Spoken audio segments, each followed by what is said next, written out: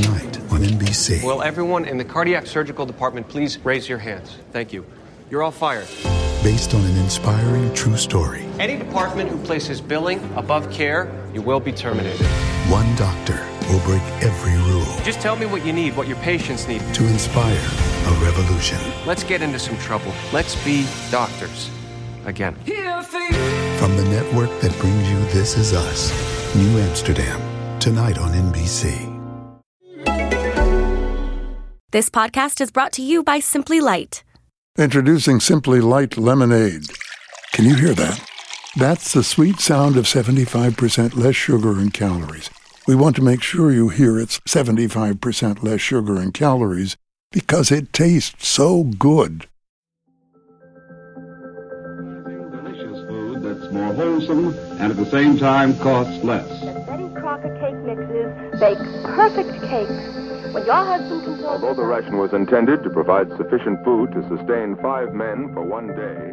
You're listening to The Feast, where history is served with a dash of hot sauce or a squeeze of lemon, where we look behind those dates and names everyone knows to the meals that made them. I'm your host, Laura Carlson, and each week we're bringing you stories of how revolutions can start at lunch counters, or how empires can end over dessert. Some of the biggest moments in history happened over dinner, and we are giving you a seat at the table. Tell me if you've heard this one. In the 1700s in Revolutionary America, Betty Flanagan, a New York innkeeper, wanted to show her support for the American Revolutionary cause. When she heard some Revolutionary soldiers would be staying with her, she snuck away to her neighbor's farm, a neighbor who just so happened to be a known supporter of the Redcoats, and stole a chicken. Plucking a few feathers out of the offended fowl's tail, she stuck them proudly in the drink she served her soldiers, doing her bit to show some revolutionary support, and behold, the cocktail was born. Buy it? Neither do I. But that's the thing about cocktails. They love stories. Cocktails and storytelling go together like the best mixed drinks. Rum and Coke, gin and tonic, champagne and orange juice. They play to each other's strengths. All stories get better with a drink or two. And that goes double, it seems, when you're talking about the history of drinks themselves. The biggest cocktail festival in the world has this fact built into its very name. Tales of the Cocktail. And the history behind big cocktails has become a big business. The cocktail historian David Wondrich has published several best-selling books on the origins of some barfly favorites, including an entire book on the history of punch. In 2016, a documentary exploring the history of the iconic drink of New Orleans, the Sazerac, debuted at the Atlanta Film Festival and was named Best Crowd-Funded Project of the Year. And more recently, the Endless Knot video series on etymology just did a great video on YouTube on the history of the Americano and Negroni, tracing these cocktail names all the way back to the late antique Visigoths. So it seems the story, or the history, of the cocktail is more popular than ever. But there's a problem. Stories are great and all, but historical details tend to get a bit blurry with a drink in hand. Separating fact from fiction in cocktail origin stories can be tricky. Stories behind cocktails that have been handed down over time tend to have few, what historians would call, reliable source material. And cocktail invention stories have a way of getting a bit, well, embellished over time. Which, hey, can happen when you're swapping stories over a few drinks. But as cocktails continue their comeback, the days of these misty origin stories may be numbered. Writer Wayne Curtis explores this very topic in a recent episode of the Southern Foodways Alliance podcast Gravy, which, if you don't listen to, by all means you should. Curtis points out an interesting trend, that as mixology, or the professionalization of the cocktail trade increases, people are more so than ever before trying to sift out the facts from the fiction in these stories. What, if any, sources can confirm these, if you excuse the phrase, tall tales of the cocktail. This is all well and good, but today we're on a different quest, chasing down the murky origins of a big, and until now pretty much ignored part of cocktail culture. Because cocktails are way more than just drinks, right? There are cocktail bars, cocktail dresses, shrimp cocktails, and of course, the cocktail party. All built around this whole realm of mixed drinks. And the history of many of these cocktail customs are just as murky as the cocktails themselves. Today, we're going to peer behind the legends of one of these cocktail components, the cocktail party.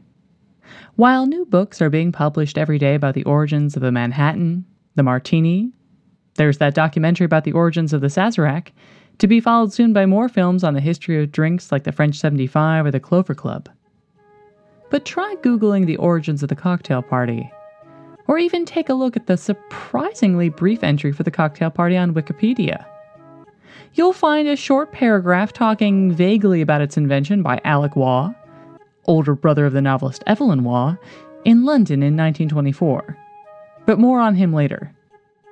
Even more vaguely, there's discussion about a certain Mrs. Julius S. Walsh Jr., who may or may not have held the first ever cocktail party in St. Louis, Missouri, in May of 1917.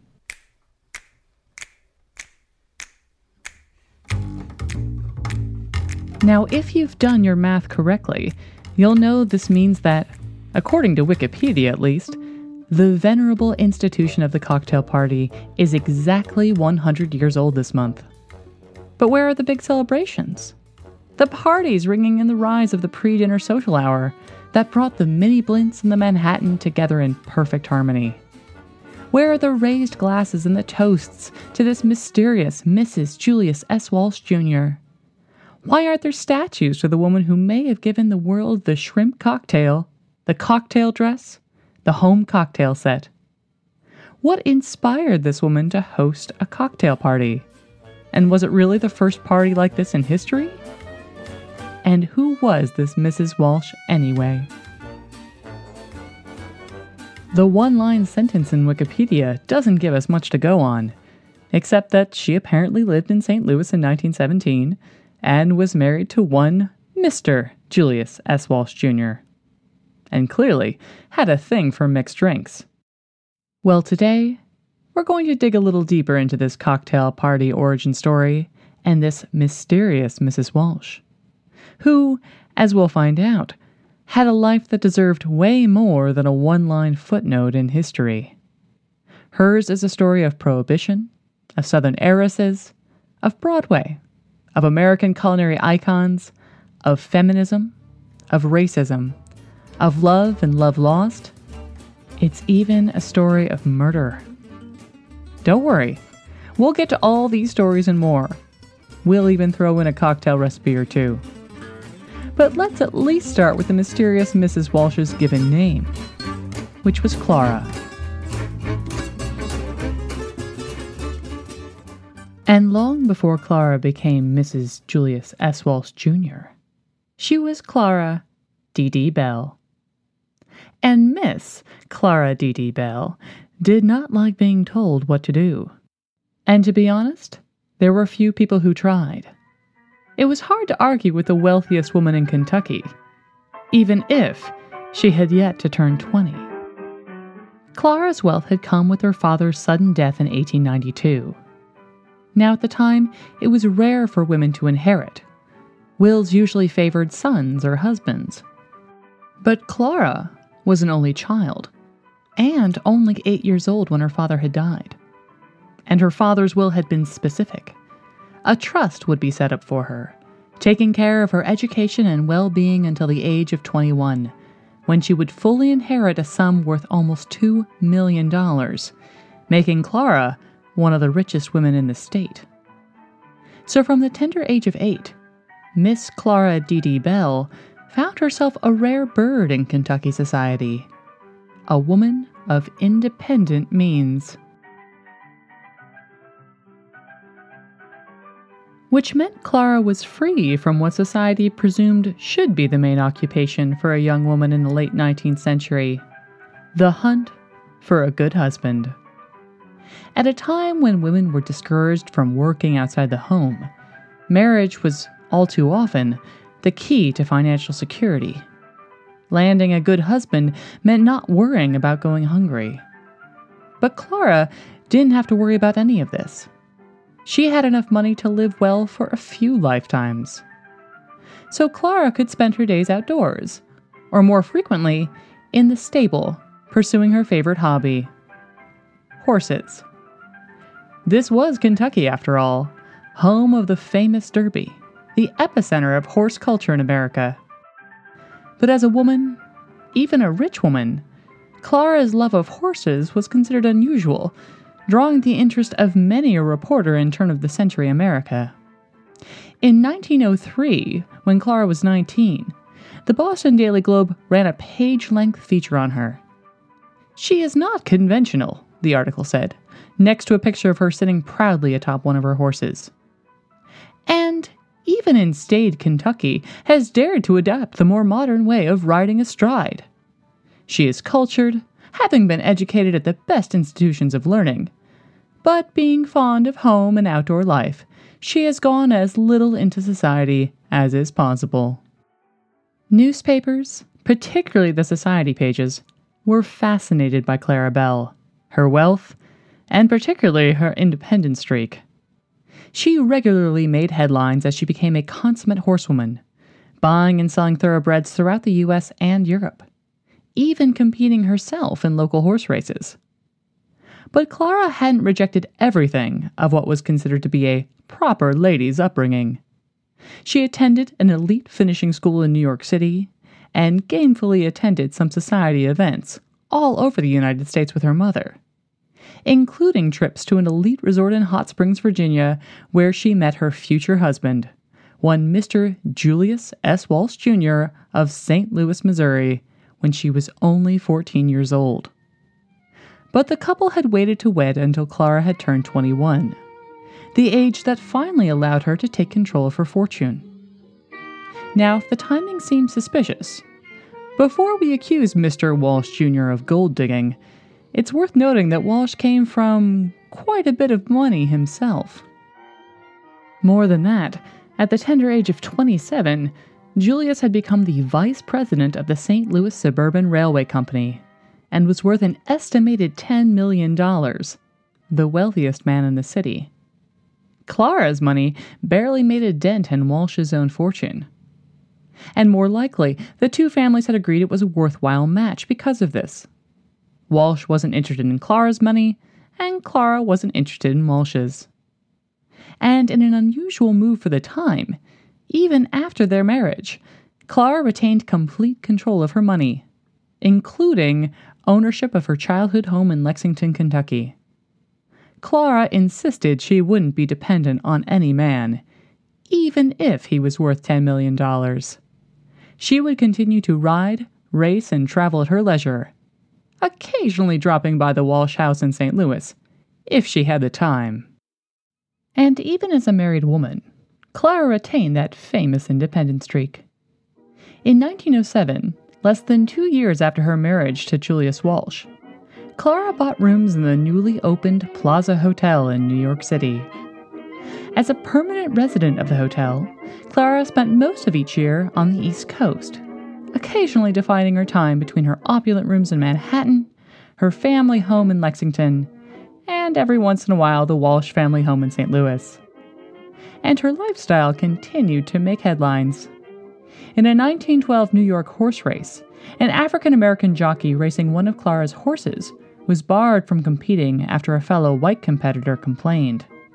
Clara boycotted the rest of the events, removing all her horses from the competition.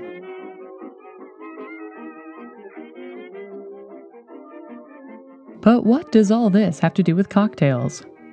Well, as we know, Clara had her own ideas about things, rarely letting society or convention get in the way of what she wanted to do. This can help us get a handle on how it was Clara Walsh may have been the first to hold a cocktail party in 1917. Of course, as we've seen, cocktails were nothing new by the 1910s. Mixed drinks had been a common part of American drinking since the real, or more likely imagined, days of Betty Flanagan. While you may not have found Cosmopolitans or Mai Tais on a bar menu, complex mixed drinks were already a large part of American drinking. If you remember our episode on Andrew Jackson and his inauguration in 1829, you'll know alcoholic punch had long been a favorite on both sides of the Atlantic. And things got decidedly more complex in the mixed drink department as the 19th century progressed. By 1862, famed bartender Jerry Thomas compiled a manual of cocktails designed to help out drink makers in hotels, saloons, and private clubs all over the country as mixed drinks became more popular. The Bartender's Guide, or How to Mix Drinks, has long been considered the first proper cocktail manual, including some of the earliest recipes for the champagne cocktail, along with other mixed drinks with brandy, gin, and whiskey. After its publication, it became so popular, it was reprinted in 1876 and 1887 as American taste for cocktails grew. But where were the women in all of this? Well, back in Revolutionary America, there may have been more than one reason that the mythical inventor of the cocktail was Betty, not Ben Flanagan. Strong spirits like whiskey had long been gendered in British and early American society as masculine, not considered appropriate for women to drink, and certainly not straight. Yet while some mixed drinks, particularly punch, were considered part and parcel of male socializing, ones that men often enjoyed in private clubs or amongst friends, any generic dilution of spirits with syrups, water, or other added ingredients was often considered effeminate. Popular drinks of the 18th and 19th century that tended to be lower in alcohol and slightly sweeter were largely associated with women. Take the claret cup, usually a combination of the fortified wines claret and sherry combined with sugar and lemon. It was almost exclusively considered a woman's drink, featuring, for example, in more than a few scenes in Jane Austen's Pride and Prejudice. Societal expectations of women and their relationship to alcohol in the 19th century were nothing if not contradictory. While alcohol could be a benchmark of a man's social life, gathering around a flowing punch bowl in his private club, or enjoying a beer in the local saloon, societal norms for women wavered between being a good hostess, including, of course, serving alcohol as part of a meal at home, and not being seen to partake herself. Entrances to public saloons often were divided between men and women, with the women's entrance frequently around the back to a separate area known as the wine room, a term that increasingly became a synonym for a brothel. Women were often recommended not to partake at all. An 1860 etiquette guide advised that no lady should take wine with dinner. Yet customs for formal Victorian meals often hinged on specific alcohols paired to each course. Such traditions may even have been the precursor to the cocktail party, as a pre-dinner social hour with light snacks. As Catherine Gilbert Murdoch states in her excellent book, Domesticating Drink, Women, Men, and Alcohol in America, the strong Victorian tradition of starting a formal dinner with raw oysters alongside a glass of sherry may have been the first kernel towards what was eventually pre-dinner cocktails and canapes. From the late 19th to the early 20th century, a woman's relationship to alcohol was all too often determined by her relationship to a man. In 1893, a book called Beverages and Sandwiches for Your Husband's Friends proved the point, in which the author, one Mrs. Alexander Orr Bradley, included over 35 recipes for alcoholic drinks, with the implication being that the woman making them, of course, would never drink them herself. Even with these kinds of recipes, public opinion waffled about the idea of women making, serving, or even drinking cocktails in polite society. Several cocktail companies tried to advertise to women specifically. The inventors of the pre-made cocktail mix, Hublines, even marketed cocktails as health beverages in an effort to appeal to women in the late 19th century. Recipe books designed for women readers continued to include cocktail recipes, such as the Book of Beverages, issued by the Daughters of the American Revolution in 1904. But a strong societal norm remained, that although women might make cocktails for their husband, it wasn't exactly polite for women to be seen drinking them, particularly outside the home. Temperance activists in the early 20th century admonished women to avoid places that served cocktails. The London magazine Truth warned women of, quote, vermouth cocktails and fast men in 1910.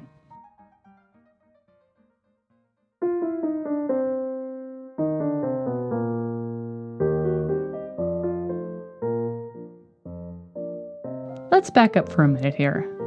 We've already seen several trends that may have given rise to the iconic cocktail party as we know it today. There was already the association of socializing with mixed drinks, thanks to old favorites like the punch bowl, already popular for 100 years by the dawn of the 20th century. There was also the association of having a stiff drink with a small snack to begin a meal, perhaps coined by the tradition of sherry and oysters at Victorian dinner parties. But here's where the language gets funny. Around the turn of the century, the term cocktail could apply to both a kind of drink and a type of seafood dish served. This podcast is brought to you by Simply Light. Introducing Simply Light Lemonade. Can you hear that? That's the sweet sound of 75% less sugar and calories. We want to make sure you hear it's 75% less sugar and calories because it tastes so good. The very beginning of the meal. Of course, this is where we get the term shrimp cocktail, but around the 1890s and 1900s, other seafood could be served cocktail style as well, particularly oysters. In 1897, the Kansas paper, the St. Joseph Weekly Gazette, claimed that oyster cocktail parties were the latest fad in polite Kansas society. Even President Theodore Roosevelt enjoyed an oyster cocktail at a banquet held in his honor in San Francisco in 1903. But in terms of the oyster cocktail parties, it's impossible to know whether the parties just served oysters or oysters alongside a stiff martini or Manhattan.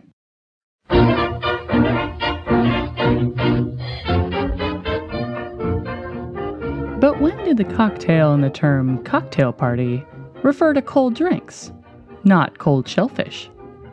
The same year good old Teddy was slurping oyster cocktails in San Francisco, newspapers began to report on another growing trend: parties with a focus exclusively on mixed drinks. These cocktail parties were almost always illicit affairs, full of scandal and debauchery. In 1903, temperance advocates railed against a cocktail party held by the infamous New York actress and socialite Lily Langtry, where jeweled gin suckers could purchase these evil beverages at 50 to 60 cents apiece. The same year, a paper in Illinois published a story of a young actress who ended up the unwitting host to not only a cocktail party, but a murder. When a tussle turned deadly in the actress's hotel room after a round of drinks had been served, it was the cocktails the papers blamed. The woman complained that she hadn't served the cocktails. They had been sent to her hotel room without her permission. But the paper's tone was condemnatory all the same. Ladies of good repute would never find themselves at a cocktail party. In fact, for the next several years, cocktail parties had nothing but a bad reputation in the papers. A jug of poisoned Manhattans caused at least 2 deaths at a Brooklyn cocktail party in 1906, while a woman cited her husband's love of cocktail parties as grounds for divorce in 1907 Chicago. Even as late as 1913, the New York Women's Committee of 50 made it their mission statement to rid the country of any women's club that offered cocktails at tea parties, along with other travesties like betting on card games like bridge. In 1910, the Anti-Saloon League, which supported prohibition, capitalized on the negative press the parties were receiving, issuing a pamphlet that simply read, "Can you imagine a cocktail party in heaven?"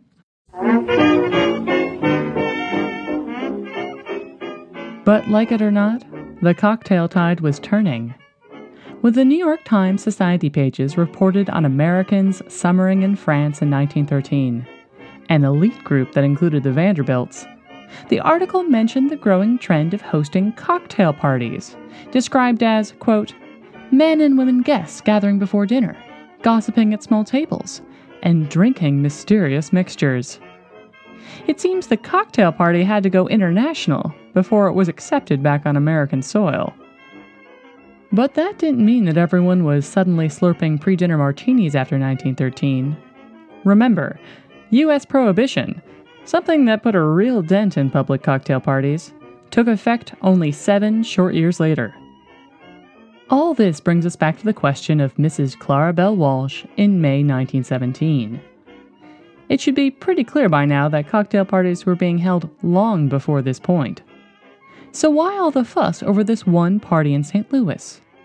And if we look even closer, it turns out that not only was May 1917 comparatively late to claim the first ever cocktail party, it wasn't even Clara Bell Walsh's first cocktail party.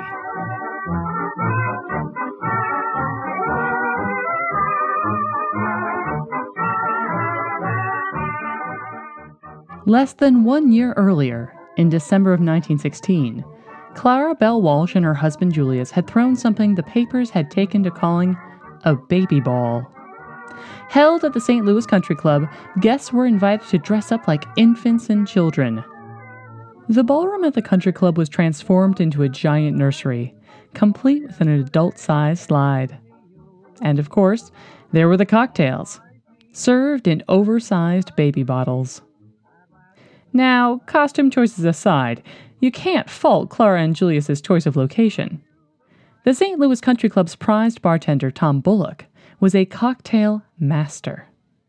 Less than a year after this party, he would become the first African American to publish his own cocktail manual, called The Ideal Bartender.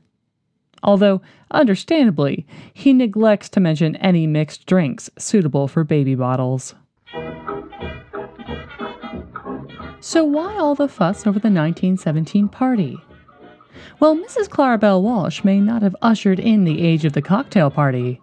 She may have been responsible for another time-honored social occasion, the boozy brunch. While societal convention had long agreed that the time for mixed drinks was late afternoon or early evening, perhaps an evolution from the Victorian pre-dinner snack of an oyster and sherry, Clara's cocktail parties were held scandalously right after church on Sunday afternoon. Guests were free to stop by and enjoy a cocktail prepared by a, quote, professional drink mixer, as the papers put it, in the Walsh's private bar in their home, the height of pre-prohibition decadence. The scandalous new time for these parties made more than one newspaper sit up and take notice. The Tacoma Times of Washington even commented on cocktail trends of the day. While old-fashioned guests may have ordered martinis or Manhattans, the trendier partygoers went with Sazeracs, Bronx cocktails, or even clover leaves. Not up on your Bronx cocktail ingredients? Don't worry, we'll put recipes for these early 20th century favorites up on our website, straight from Tom Bullock's 1917 cocktail guide. But the question still remains. Why has this party been mistaken for the first ever cocktail party? The hint may be in the title of the Tacoma Times' article. Cocktail parties are new society stunt, it read. But the reporter here isn't talking about cocktail parties themselves as new, but the new feature of holding them on Sunday afternoon, as the reporter says, quote, filling a long-felt Sunday want in society circles. Apparently, Clara Bell Walsh had solved a St. Louis problem of long, boring Sunday afternoons with drinks. Not that everyone was on board with Clara Bell Walsh's new plans on how to spend your Sunday afternoons. In an interesting turn of events, instead of finding fault with the women who attended the party, a Kansas newspaper tutted how such parties did nothing to improve the reputation of St. Louis businessmen. The popular American socialist paper, Appeal to Reason, was so horrified at the prospect of Sunday afternoon drinks, particularly during the height of World War I, they felt the need to issue a preface to the article describing the Walsh Party. Quote, "To any man that has even a thimbleful of brains, this news item should bring home the fact that America is going the way of Rome, and that nothing but a social revolution can possibly save it." By throwing not only a cocktail party, but a cocktail party every Sunday afternoon, it's clear Clara Walsh's independent streak hadn't lessened over time. But the condemning attitude towards alcohol seen in several newspapers was one that at least a few other Americans shared. Less than 3 years later, the Volstead Act was passed, and Prohibition officially went into effect in January of 1920, lasting until its repeal in 1933, which put a rather abrupt stop to the Walsh's cocktail parties. That is, any public cocktail parties in America for over a decade.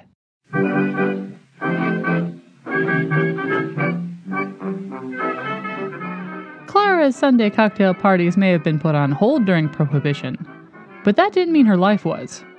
She continued raising horses and living an extravagant life based out of her apartments in New York City. Her ever-growing circle of friends included some of the top names in New York society, as well as those in the horse racing and gambling worlds. Clara's name even came up as a possible suspect when Joseph Brown Elwell, famed card player and horse racer, was found shot dead in his apartment in June of 1920, leading to an investigation that would go on to become one of the most famous cold cases in New York City history. Elwell and Clara had been known close friends, and several pieces of evidence from the case suggested they may have had a, slightly closer relationship. Notes from Clara were found in Elwell's possessions when he died, but Clara was never charged, and the murder was never solved. And less than 3 years later, another scandal. In 1923, Clara divorced Julius Walsh, citing the 1920s equivalent of irreconcilable differences. After the divorce, Clara moved permanently into her rooms at the Plaza Hotel, where she would live for the rest of her life. Now, in the 1920s, divorce was still quite the scandal, particularly in high society. But Clara refused to acknowledge it. Instead, she took to wearing black, insisting she was a widow, not a divorcee. Even after Julius Walsh died suddenly in 1929, Clara never remarried, preferring the company of her friends, horses, and dogs. But what had Prohibition done to the cocktail party? Unfortunately for many, the Volstead Act had made the profession of drink mixer basically impossible in the United States, and many bartenders who had made names for themselves at famous bars such as at the Waldorf Astoria, the Plaza, or even the St. Louis Country Club, either had to find themselves a new line of work or head to Europe, where alcohol still flowed freely. So it seemed that the art of the cocktail was dead in America, and with it, the cocktail party. But interestingly enough, Prohibition may have actually improved the reputation of cocktails overall, particularly American society's acceptance of women drinking cocktails. See, a law against the sale of alcohol may have been one thing, but getting people to stop drinking was something else entirely. And Catherine Gilbert Murdoch, author of Domesticating Drink, has an interesting theory about how Prohibition changed societal norms towards drinking, particularly with regard to gender. With the famous hotel bars and cocktail lounges closed for the better part of 13 years, drinking moved to the private sphere. Yes, to the speakeasy, but more often, into the home. Women who had never been welcome in public spheres of alcohol, like those hotel bars or men's social clubs, now could enjoy a cocktail at home without reproach.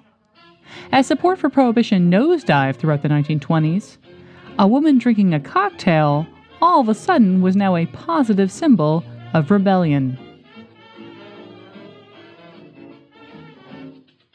In 1930, the magazine Vogue published an article called The Anti-Prohibitionette, arguing that a woman lifting a, presumably alcohol-filled glass, was a thoroughly modern gesture. Women of control and good taste, according to the magazine, were apt to be militant and conscientious objectors to Prohibition. The article painted a rosy picture of the women who were likely to reject the Volstead Act. They were, quote, women with a certain freedom of mind. Women who went out to fight for a vote. In the war, they drove ambulances. They are athletic. They were the first to drink cocktails. They pile up the qualities of mind and manners that make leaders. And so from women of ill repute to athletic leaders of tomorrow, the image of women who drank cocktails had changed dramatically in a little less than 20 years' time.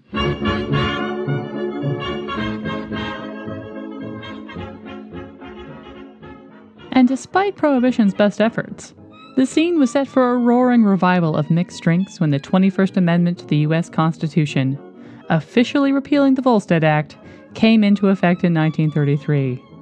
Cocktails were back on, including, of course, the iconic cocktail party, which came back into fashion with abandon.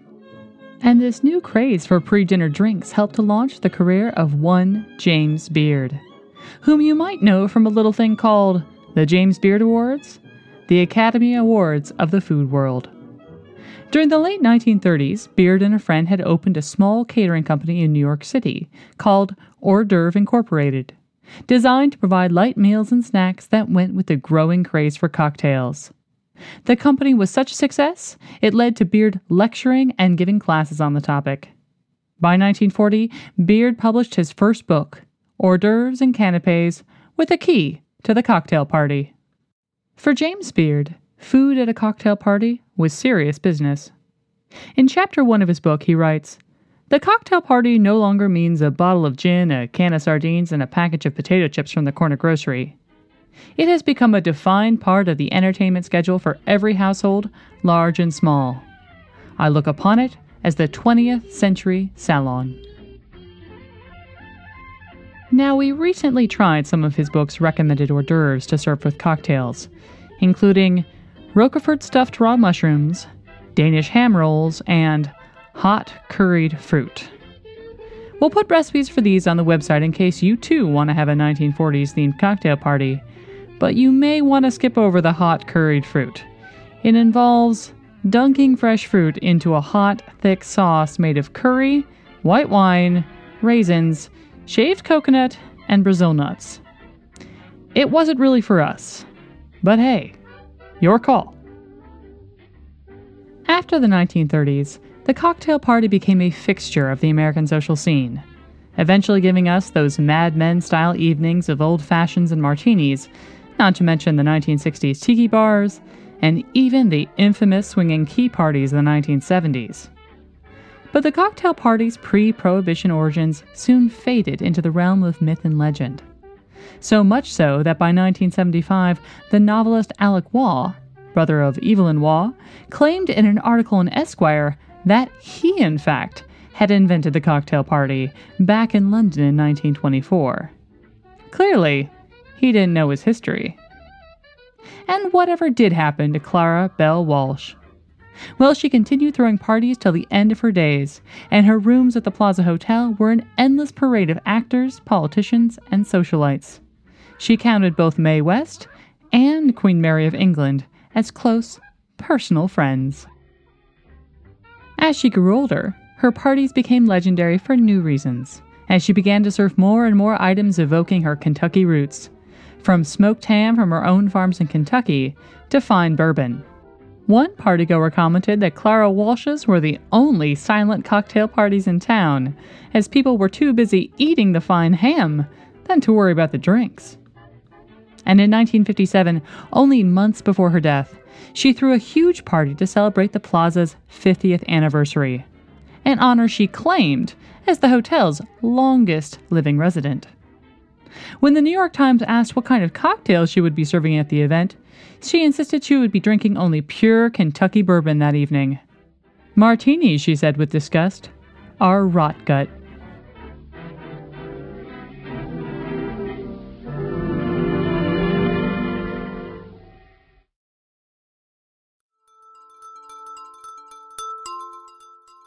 The Feast is written and produced by me, Laura Carlson.